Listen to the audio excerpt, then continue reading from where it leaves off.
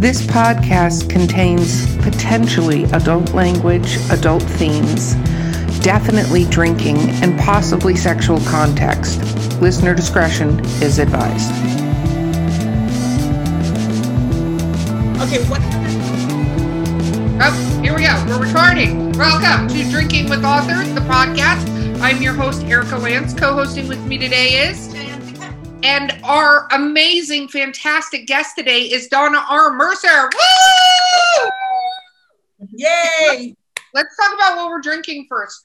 So I did something completely wildly inappropriate to a Starbucks drink. And so it's a London Fog latte, but I put like 2, maybe 4 shots of honey jack in it because basically it made like a weird hot toddy.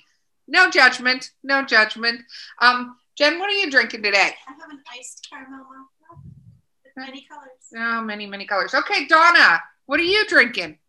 I am actually drinking vodka. It's Ooh, look at that bottle.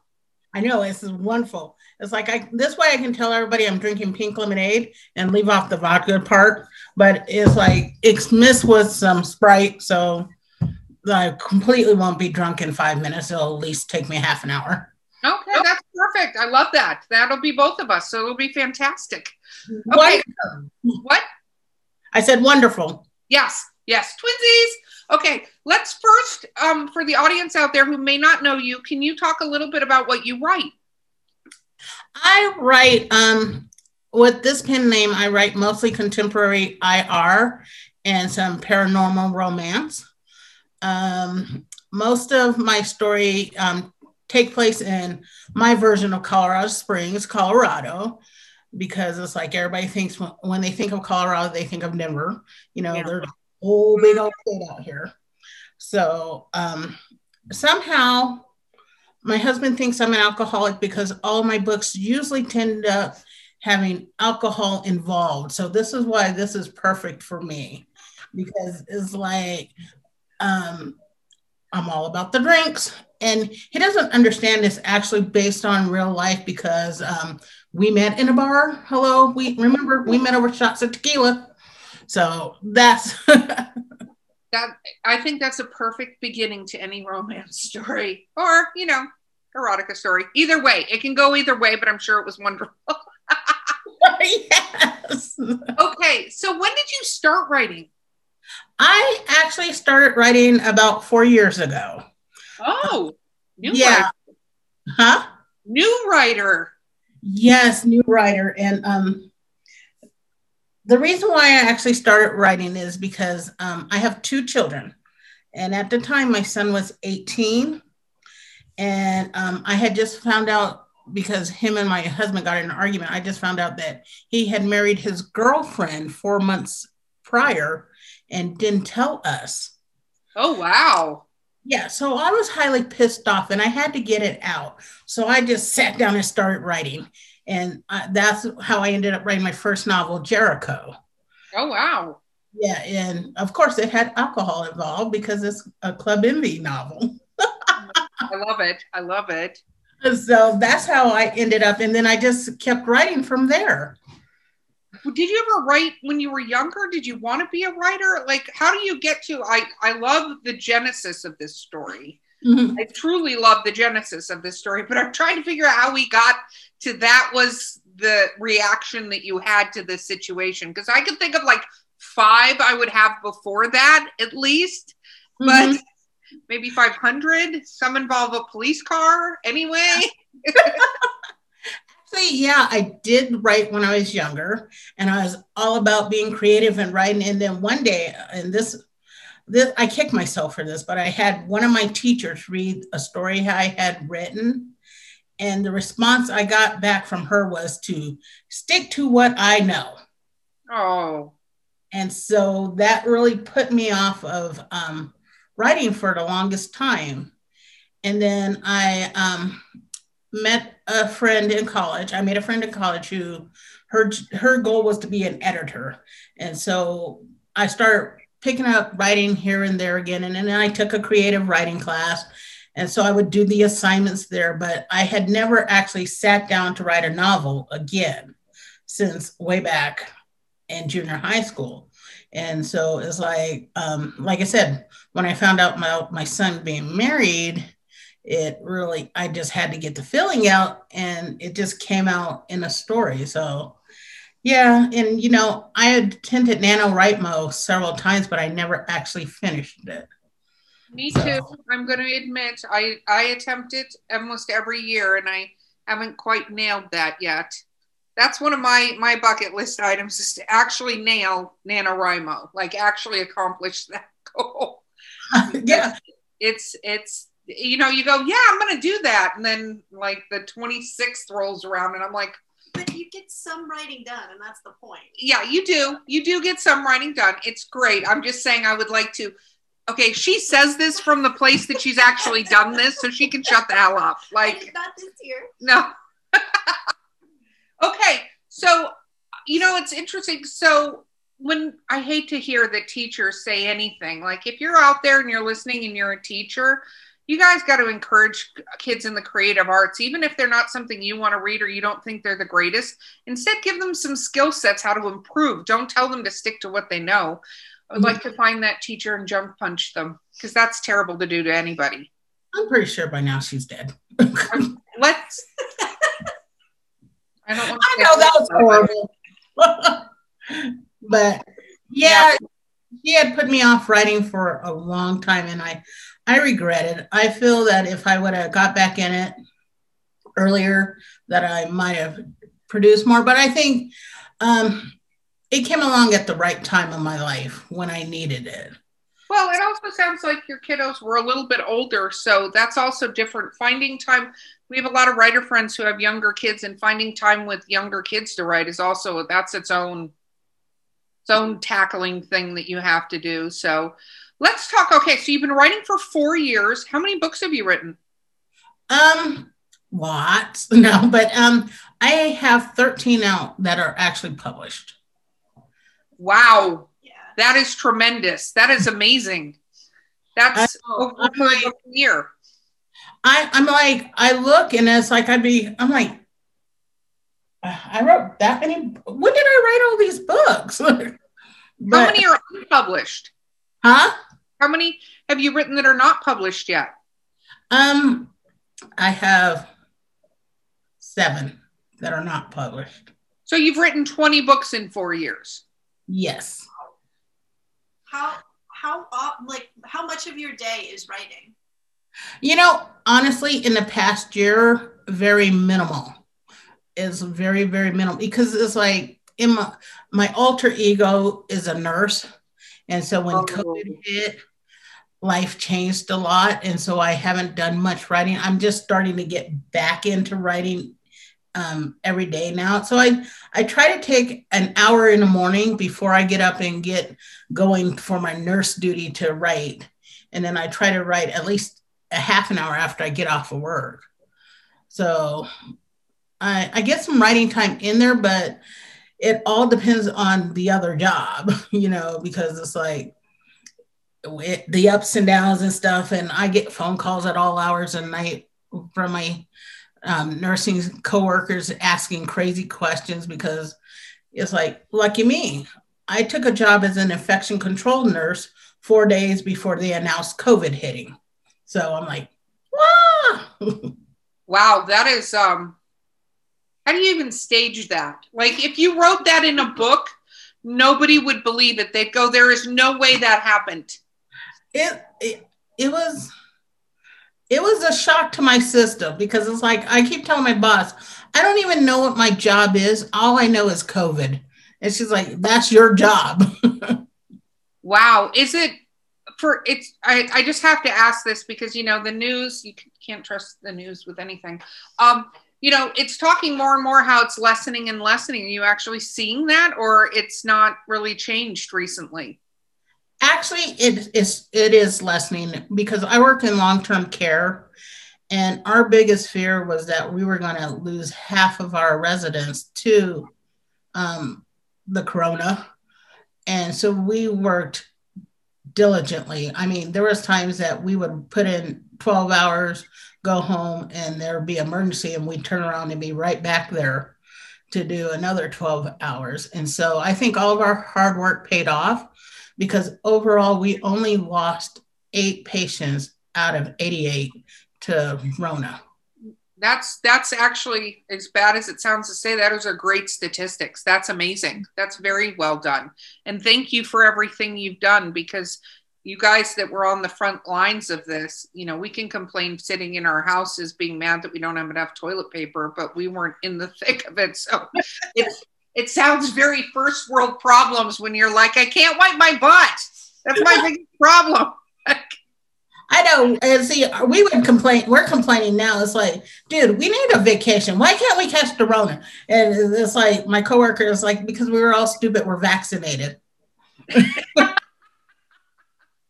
It's like, so we just can't win for losing. Oh my goodness. So do you think that you'll end up putting this into your writing at all? Like, would you write about a nurse? I do write some medical types, medical things in my book. Like in my book, Sebastian, it's a Club Envy novel, but it takes place in a trauma center, a fictional trauma center. And my brother, this is the book my brother proofread for me. And he's like, I'm going to disown you. And I'm like, why are you disowning me? He's like, because you invented a drug and you're dealing it in this book, and the FBI are coming for us, the DEA. I'm not losing my nursing license because you're over here writing about drugs and how to sell them and steal them from the hospital. I'm like, well, sorry. It's fiction. That's the best part about most of us who do writing. Like, I joke with my friends all the time. I'm like, when I get arrested, you need to go take my books down to the police center and show them that I'm a writer. Because otherwise, I'm going to jail for a really, really long time if they go through my search history and stuff like that. Because I write horror. So it's like, how does a body decompose in the sun? How long does it take? What happens exactly? Yeah, and see, and the research, that's what's going to get us, because I was just researching, because before Corona had hit, I was plotting a story that is a sci-fi romance that takes place in the future on a generations ship, and has a virus comes through that sweeps in that they're trying to find the cure for. But in part of it, the ship is blown up, a section of it's blown up. And so I'm up here researching bombs, how to make bombs out of household ingredients. I'm like, oh, now I'm on a terrorist watch list. So you're dealing drugs and you're a terrorist. Wow. You know what? I'm not even sure how you top that. You should research, like I did, how long it takes for bodies to decompose in certain circumstances. What do I plant in my garden that will compose a body? And you can just do the trifecta, and then they can just show up and go, we're not even sure what you did, but we know we need to talk to you. Oh my goodness. So do you do series, obviously, right? Do you write series? Yes.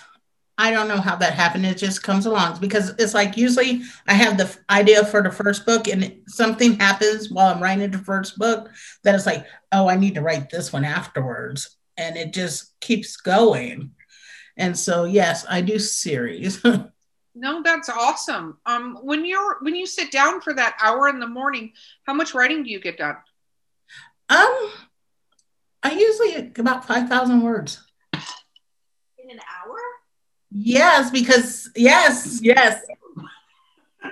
I'm packing up. This show's over. I'm done. Whatever. Amazing. Whatever. What the fuck ever. I'm not saying that they're always usable words, but yeah. It doesn't matter. I would like to put half of that down as even somewhat usable words. Well, because it's like I can, talk faster than I write. So I use voice to text. And that's how I get it down. It's like, it's like, and then in the middle, and because I use Dragon Speak, and that you can, like, in certain versions of Dragon Speak, you can make a recording. Like, say, if I'm out in the middle of nowhere and I make idea hit me, I make a recording on my phone, and then I upload it to Dragon Speak, and it just takes what I recorded on my phone and puts it in words. And so I cheat. Yeah, no, that if you can do that, it's been a long time since I tried this, but I got Dragon Naturally Speaking because I do talk a lot faster than I write. And a lot faster than I write, but I tried for 3 weeks to train it, and the amount of going back and having to correct stuff was driving me so crazy that I was like, nope, I can't do it. But then again, it's been years, so maybe the technology is much better now. It's probably like captions. You still have to go through and fix it. Like when you caption a video or something, you have to go through and like fix all your... Yeah, no, I'm sure you still have to fix it, but my text is pretty good. I do a lot of voice texting. Of course, my friends know when I'm voice texting because it makes up words and stuff like that. Well, and it's the same concept, it's like, when you voice text, if you are voice texting and it clears it up, it does get better. And I like it because, and then I had read a book on how to train your, the Dragon Naturally Speak, and that actually helped a lot. Because it says some of the settings that they naturally set up there, you have to undo. Oh, wow. Well, because anybody listening who goes, I want to try this, what was the name of that book? Oh, sure. Make me look up something. Now you're going to make me look. Good. Is it How to Train Your Dragon? Because that's funny. That would be amazing if it was How to Train Your Dragon. I'd get very confused, though, I think. It'd be version 3, How to Train. Well, no, there is 3 of them out, aren't there? There's 4. There's a new one that just came out. Really? Yes, a new one. Something of clans. I don't know. Something, yeah. Yeah, there's something. Toothless. You gotta love Toothless. Everybody loves Toothless. Yeah. All right, I'll find it for you. Okay. Let's continue on. Okay. So, that was the idea for your first book. Your son getting married for 4 months and not telling you. Is he still married? Did that work? He's still married. Okay, perfect. Good. Yeah. Okay. Just wasn't sure if then you wrote the follow-up book called That Was a Really Poor Choice on Your Part. I don't think that would be the title, but that could be cool. They actually work together. They're Dumb and Dumber, but they're dumb in their different ways. So they mesh. Well, that is wonderful. So where do you get the inspiration from your books? Do you have to have traumatic things happen in your life, or do you become inspired elsewhere now? I become inspired elsewhere. Sometimes it's just things that happen. Sometimes it's things I find on Facebook.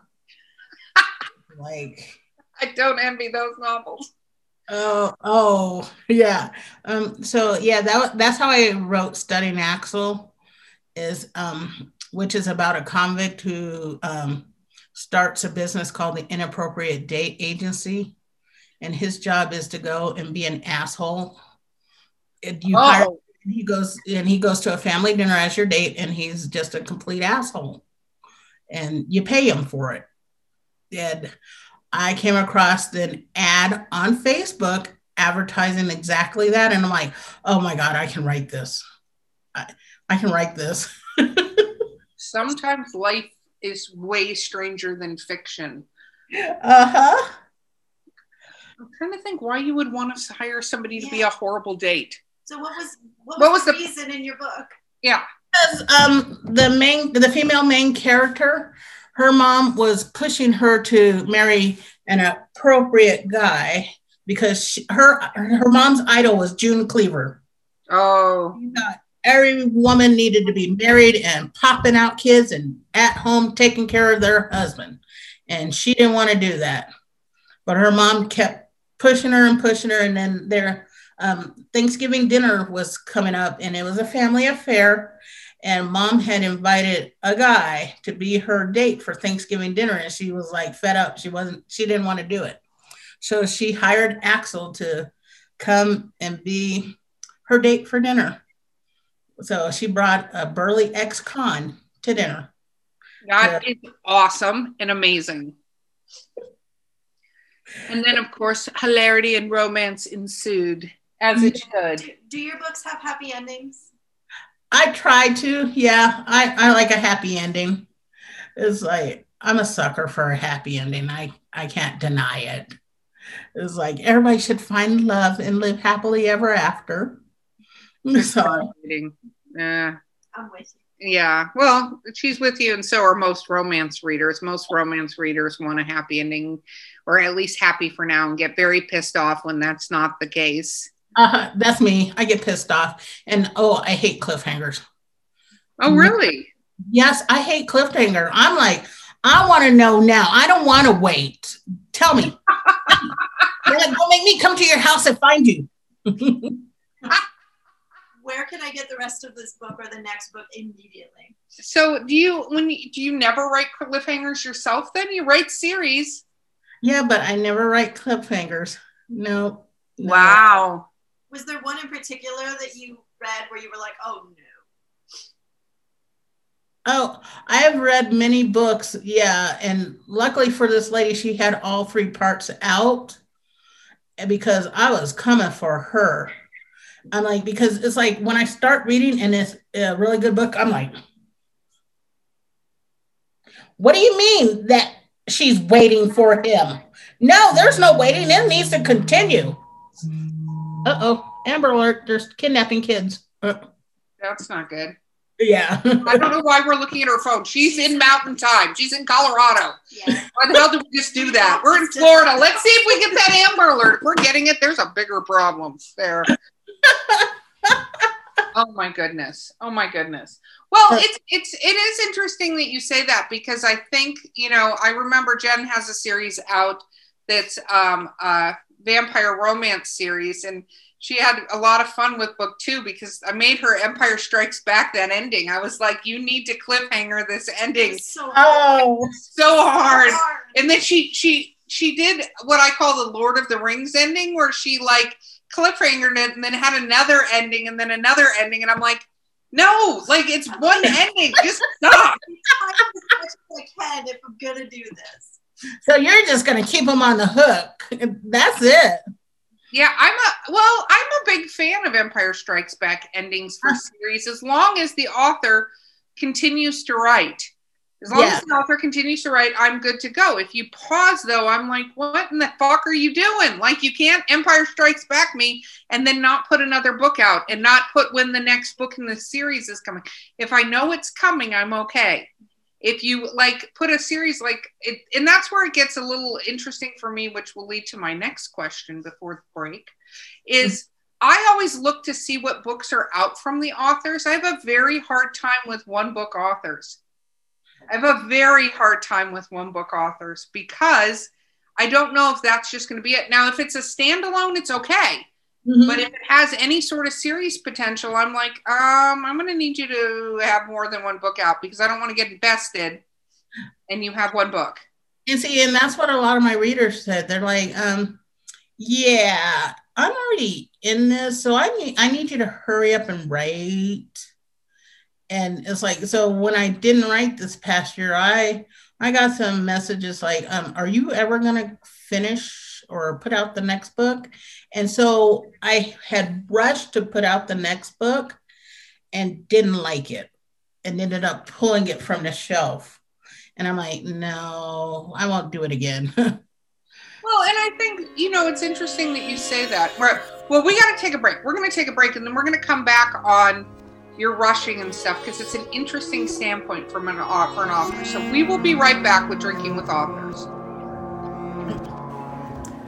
This is the voice of Drinking with Authors. You are at our commercial break, and our commercial is, hey, do you want to be a guest on our show? Or do you have a question for one of the guests on our show? Or do you have a brilliant drink recipe that we've never heard of? That would have to stump us. But you could reach us at drinkingwithauthors@gmail.com or on Twitter, Instagram, or Facebook. You can direct message or even just leave a comment on one of our posts. We would absolutely love to hear from you. Okay, now we're back. So let's talk. Before the break, we were talking a little bit about that you wrote a book, you wrote it fast, you put it out, then you pulled it back, right? Yes.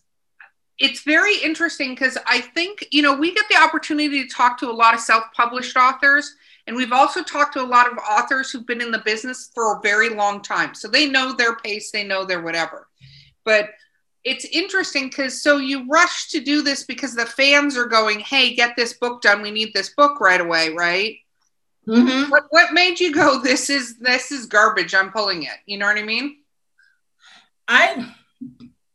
It was a feeling. It was an internal feeling that I had that I'm like, even though they're like, oh, it's okay. I'm like, I don't want it to be okay. I want it to be great. I want you to hee-haw your ass all the way through it and laugh like I do when I write them. And it's like when I was writing this, I wasn't getting that same feeling of laughter and fun that I got when I wrote the first one. And I'm like, nah, this is shit. Did you have beta readers? Did you have anybody else read it before you were like, nope, I'm pulling it? I do have beta readers and they're like, yeah, it's okay. But I'm like, I don't want okay. They're like, cool. Well, you're publishing something. That's good. You put words on a paper. We're excited. There's a cover. Thanks for doing. So it's like, what do you do now that you've pulled? Like, are you just going to revise it and then republish? Like, what's your plan? Yeah, I think I'm gonna rewrite it completely. And not salvageable, huh? No. I wanted to go a different way than what it went. Because it's like when I read it, it's like, oh, this is just like a million other books out there. There's nothing unique about it. Oh wow. And that's you put all that work into it to pull it. That takes a strong, sense of integrity on that. I think that's very admirable to pull it. Yeah, and because it's like, I think about it, it's like, if I'm going to pay my money for a book, I want something worth spending that money on. And that's how I feel. And so it's like, I want to give my readers something worth spending their money on because they work hard for their money. And it's like that the fact that I feel honored that they choose to spend their hard-earned money on something I produce. So I want to make sure they get the best that I have. And it's like, especially this last year, I just don't think I had the focus to give the best that I could. So it makes perfect sense. I just think it's really admirable that you did that, because you could have just been like, nope, I'm putting out a book. Here's a book. I think there's sometimes we've all had this where we have a series or something we're reading and you could tell the writer phoned it in.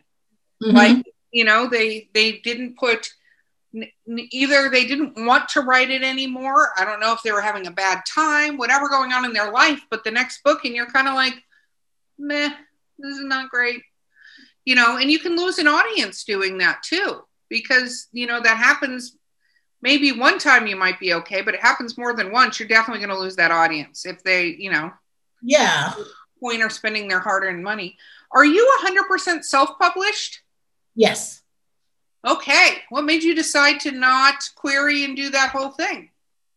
Too much work. There are a lot of people that would say what you did is too much work. So what made you decide to self-publish though? Like what made you go, I can do this? Because there's a lot to it. People don't realize it's not just like, you're mystically creating everything yourself. So what made you decide to go that way? Honestly, I didn't know what the hell I was doing. So I'm just like, I was like winging it. And then I met up with another author, Sarah Allen, and she had invited me to be part of her group. And I just learned so much from her. And I learned the ins and outs of self-publishing because like you said, it's not that you just have to put the book up there and say, hey, buy me, buy me, buy me. You have to put in the work for the marketing and all that. And so I learned how to do Facebook marketing and Amazon marketing and there's Google ads and all that stuff to get it out there to the people.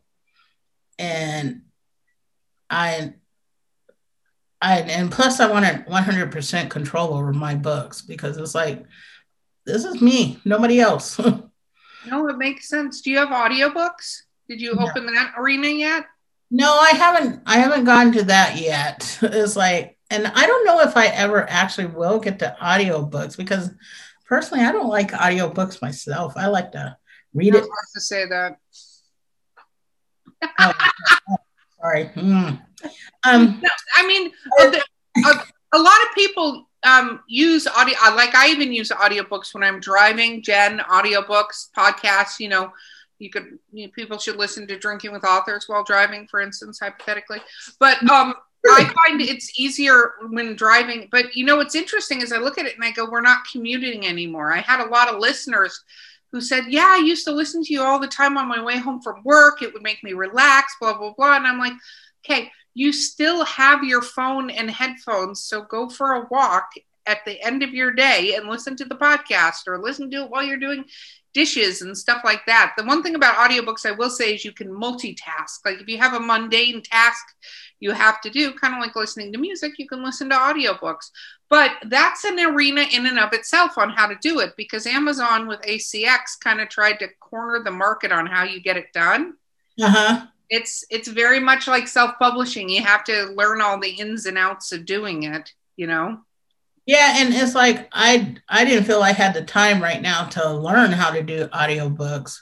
And because you have to find the right person to read your book, and then it's like there's just no. It is a tremendous amount of work. I agree with you 1,000%. So let's talk a little bit. So you write 5 million words first thing in the morning and generate a book a day. That's really what I heard earlier. I don't know if that's what you said, but that's what I heard. So let's talk a little bit about your process. Do you plot out your book? So you get an idea of what happens. Like you're sitting there, you're people watching, you're looking at weird Facebook ads. I'm not even going to ask why that popped up as an ad option for you, because we know they're all spying on you. So we're going to let that go. But were you searching that popped up that ad? But how does it start? So let's talk about your process. I used to be a pantser, a really bad pantser, and then I would get stuck and I'd be like, eh. So I'm more of a hybrid. I'm outlining, and I actually just finished reading a book that says right from the middle.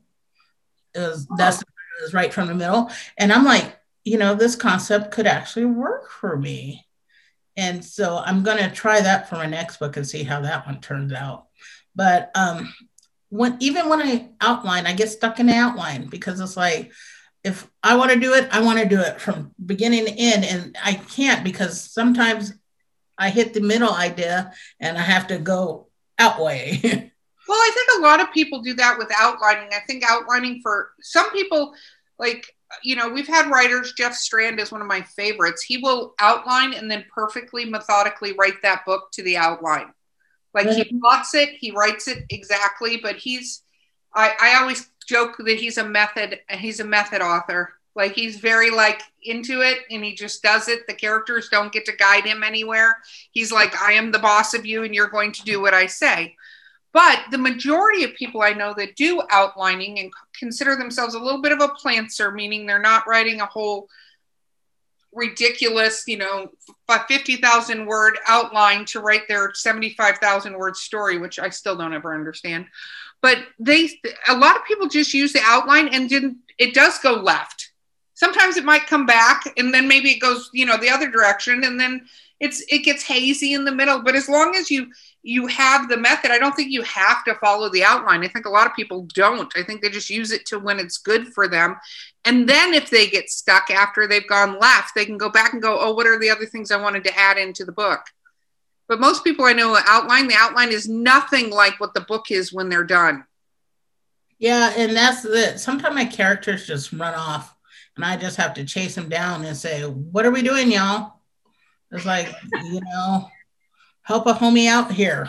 It's like, so I I don't know. Sometimes, and it's like, sometimes, it's like you said, I observe what's going on and around my world. And I'm like, okay, so what if they did this instead of this? then this would lead to this, and this would lead to this, and this would lead to this, and this would lead to this, and boom, we got us a story. So do you have a list of story ideas? Oh, I have one notebook full of them. And then the 7 books that you haven't published yet, are they in the story graveyard? Are they soon coming? Do they need to be tweaked? Do they need to be tossed? Like where are we at here?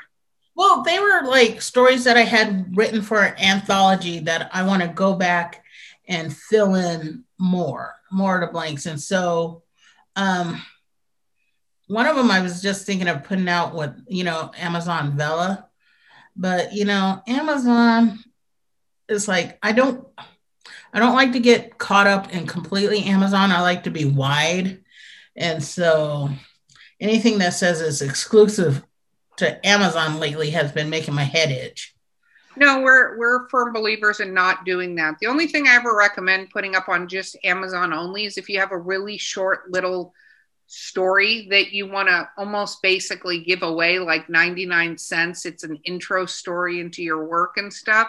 Mm-hmm. Throw it up on Kindle Unlimited. But I think, especially the way publishing's going and more stuff. Like I was reading an article today where there's some legislature. I don't know that it's going to go anywhere, but they want to take apart the monopolies that Amazon and stuff like that are. Now, that's what I was believing. And that's why I don't want to put all my eggs in one basket. And so I've always been wide from the beginning, except for like my inappropriate date agency. That's in Amazon Unlimited. That's in Kindle Unlimited.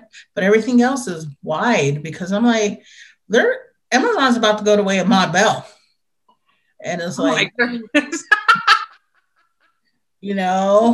Yeah, no, I agree 100%. So, when you're sitting down, did you hire editors? What is your process? So take us through. You've written the book. Yeah. And then I send it off to my editor. And then I explain all the things she doesn't understand because she's like 12 years old.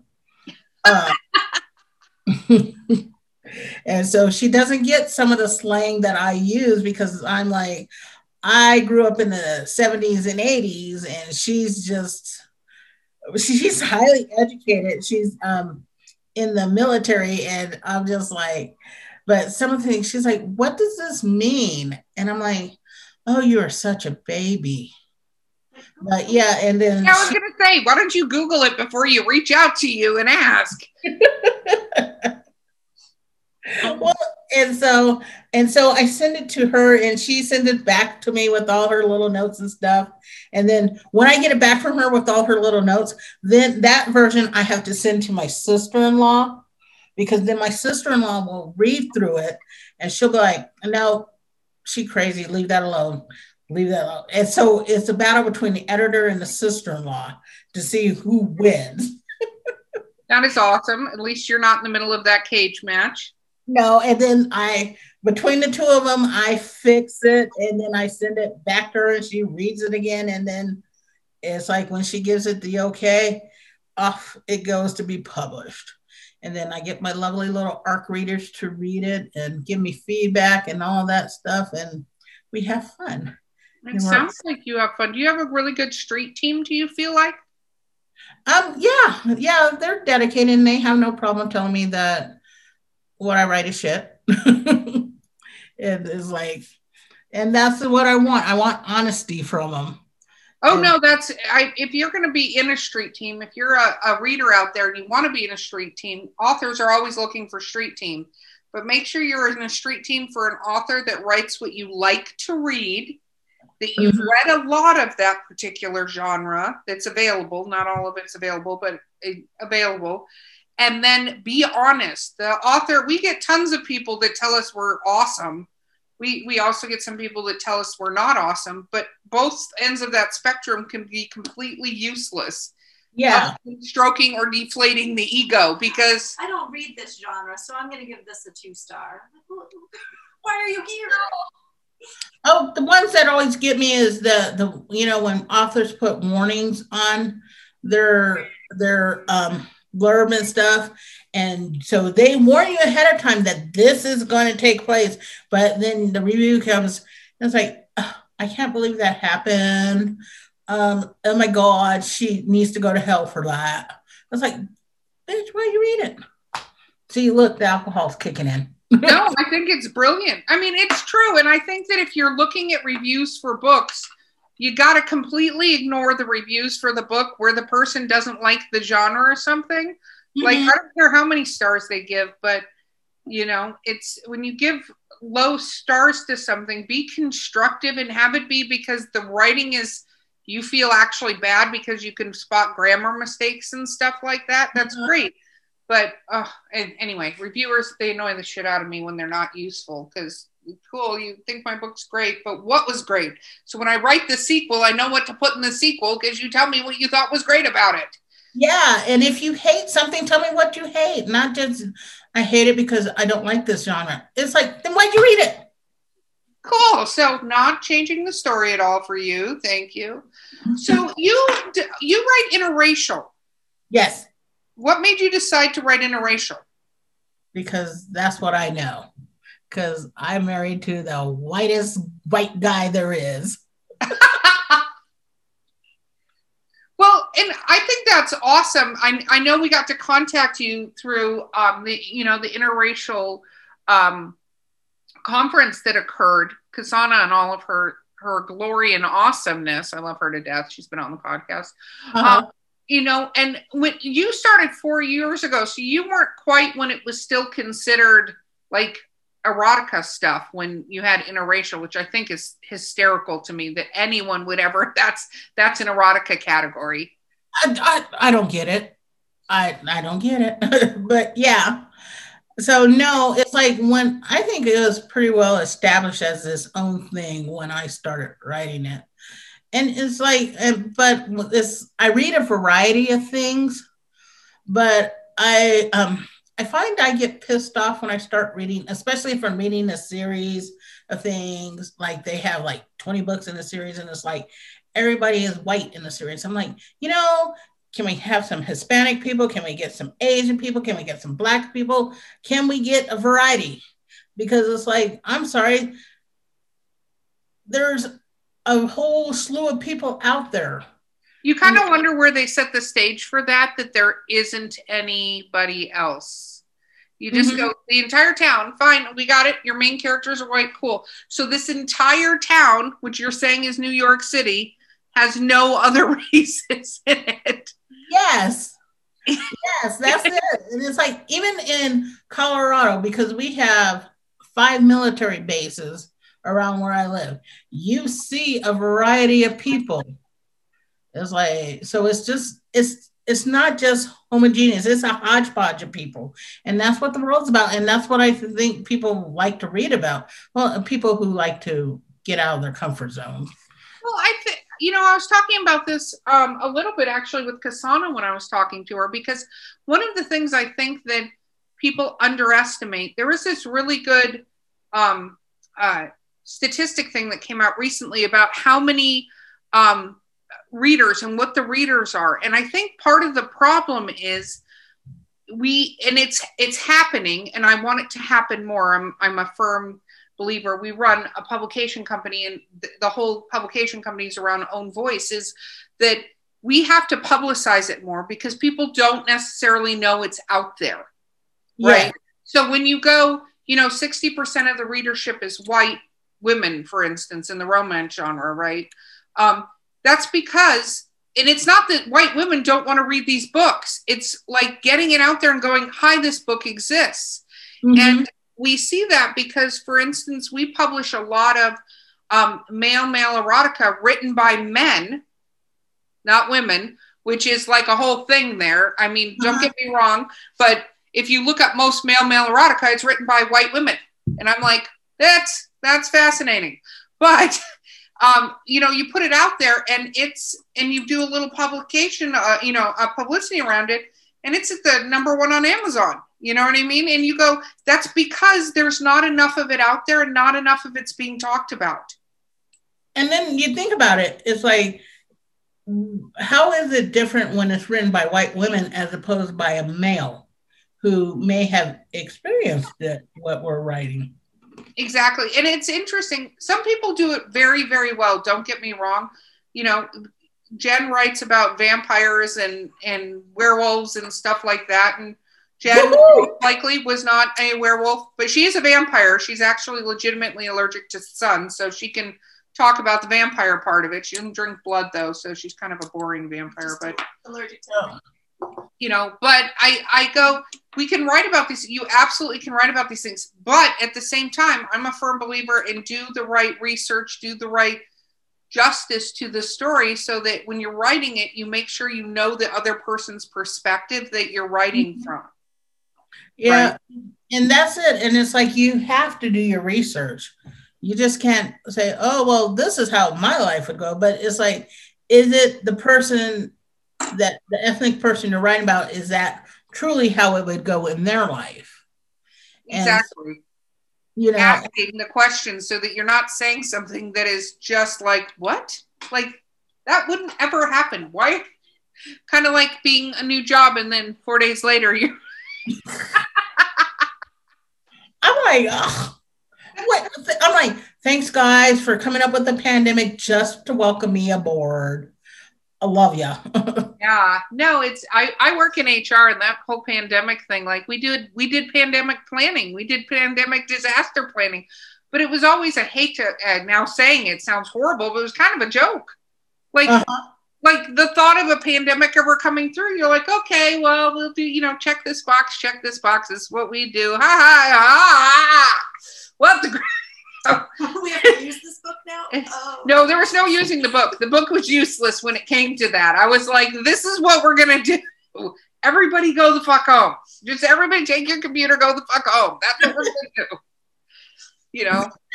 And the thing that always pissed me off is that the people were making policies, they were sitting at home. They would have these Zoom meetings like this. They'd be sitting at home in their fuzzy slippers, yelling at the dog, while we're in there at the facility taking care of these people, and like, well, we want you to make sure that you are checking everybody's temperature on the hour. I was like, you know how many temperatures it is? Stop making policies for that you are not going to do. It's like, no, I it's interesting. I always tell people when they come into an especially executive role, I always tell them, go sit with everybody that works in your downline. I don't care. Go sit with every job that's in your downline so you understand what it takes to do the job. I don't expect you to do the job, but go sit there for a little while and understand what it takes, especially further down the downline, to understand what they're going through before you come up with some ridiculous idea that's just going to break everything because you think you know better than the person actually doing the job, which, by the way, nobody ever does know better than the person who's actually doing the job. Yeah. You can have bright ideas to help because you can see it from a different angle, but you're never going to know more than the person doing the job. I can tell you this right now. If we were all three put in McDonald's right now and they're like, you need to do the McDonald's stuff, we would be fucked. Like, we could make up stuff, but we'd have no idea where anything is, how they do it, how the machines work. We're smart women. We could figure some stuff out, but let me just tell you, there would be no orders in 5 minutes or less being handed to anybody. No, they'd get a slice of pizza because that's what I did. I called out for pizza. Yeah, we'll be like, you can have pepperoni or a Supreme from Domino's. That's what we figured out. We do know how to make the soda machine work. Mostly. You can have Diet Coke. We've got that one working. And we figured out the apple pies that were already cooked. So we have those. But anything else, you're SOL. Yeah, exactly. Okay, so what is the latest book that came out for you? I'm sure not the one that you put out and then pulled back. What is the newest book that has come out? The latest book I actually put out was In the Nick of Time, and that was around Christmas, and Must Love Candy Cane. Those two were Christmas novels that I did with my friend Siren Allen. It was part of a very alpha Christmas romance series. So, yeah, I'm bad. I haven't done anything this year. Yeah, it's June. Yeah. And that's actually part of my writing cycle. I find that from January to June, I don't do crap. But from July to December, I am churning out things. And I don't, and see, that's just it. I was just talking to my cover artist and I'm like, hey, look, I need this cover. I need this cover. I need this cover because I'm going to put out this story, this story, this story. And she's like, you so psycho. And I'm like, yeah, that's me. So what is the next thing coming out?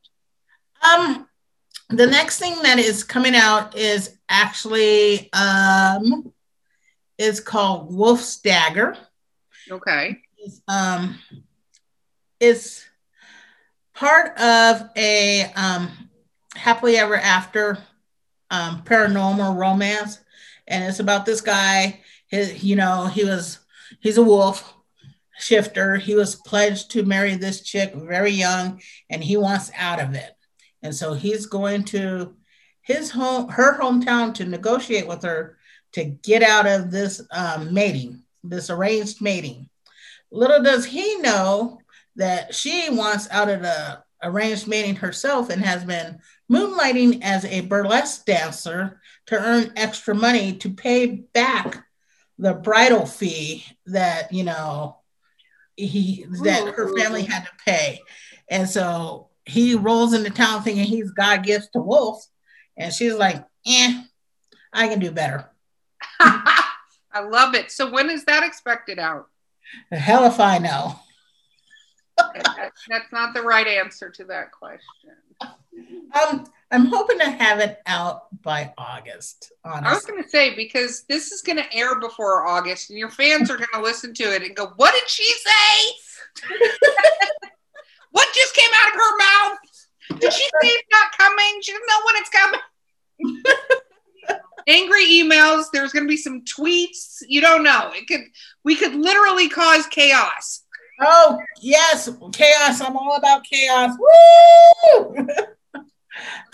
No, I also, I have a book coming out as part of an anthology. It's called, the anthology is called Fighting Temptation. And the book that's going in that one is called Sweet Revenge. Very cool. Very cool. And this is where the alcohol comes out because there's a strawberry bourbon called Sweet Revenge. Ooh. It is delicious. I'll have to try that. I've never tried a flavored bourbon now that I think about it. I mean, Yes. smoke flavored and stuff, but not as I'm staring at all my liquor on my, it's ridiculous. You do a podcast called Drinking with Authors and everybody's resort is like, oh, she needs more booze. And don't get me wrong, if you want to send me booze, that's fine. But it's funny because I have a lot of booze. Me too. My daughter found a bottle of wine last night and she's like, where did this come from? I'm like, the fridge? She's like, yeah, that's not what I was asking. Then you should have been more specific. Yeah. So like I said, Sweet Revenge is gonna it's due out in September as part of the Fighting Temptation anthology. And this one is all about a chick who is dumped, because it happens. Yes, it does. Yes, it does. Yeah, she was dumped, and it's an interracial one. So she was dumped because she was a bigger, curvy girl, and her fiance was told that if he wanted to go anywhere in life, that he needed to get a more acceptable partner than she was. Oh, not good. Not good. He died. So, Does he die? No, he doesn't die.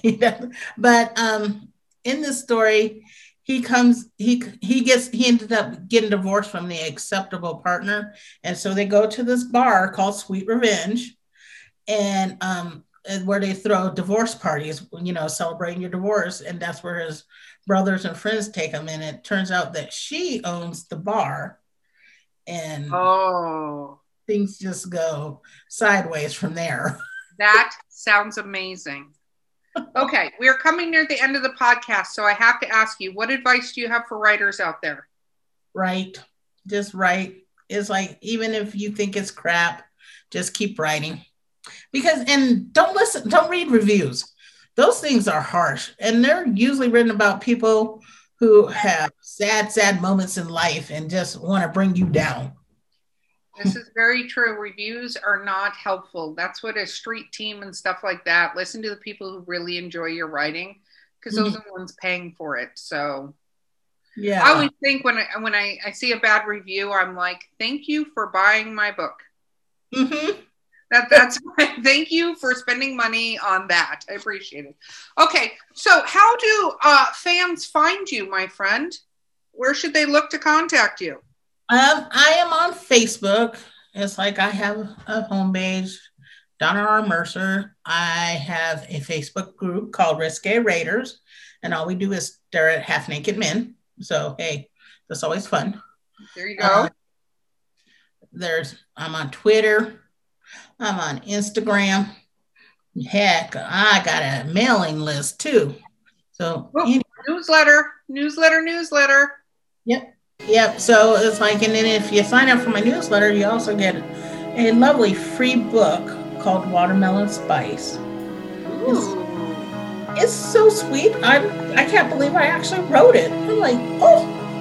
Well, that's okay. As long as you killed the ghostwriter so they'll never speak up, you're fine. It's like, now that bitch is haunting me. Yeah. Oh my gosh, Donna, you've been amazing. Thank you so much for being on the podcast with us. Well, thank you for having me. Absolutely. Okay, so this has been Drinking with Authors. I have been your host, Erica Lance. And our guest has been Donna R. Mercer, and we will see you next time. Woohoo!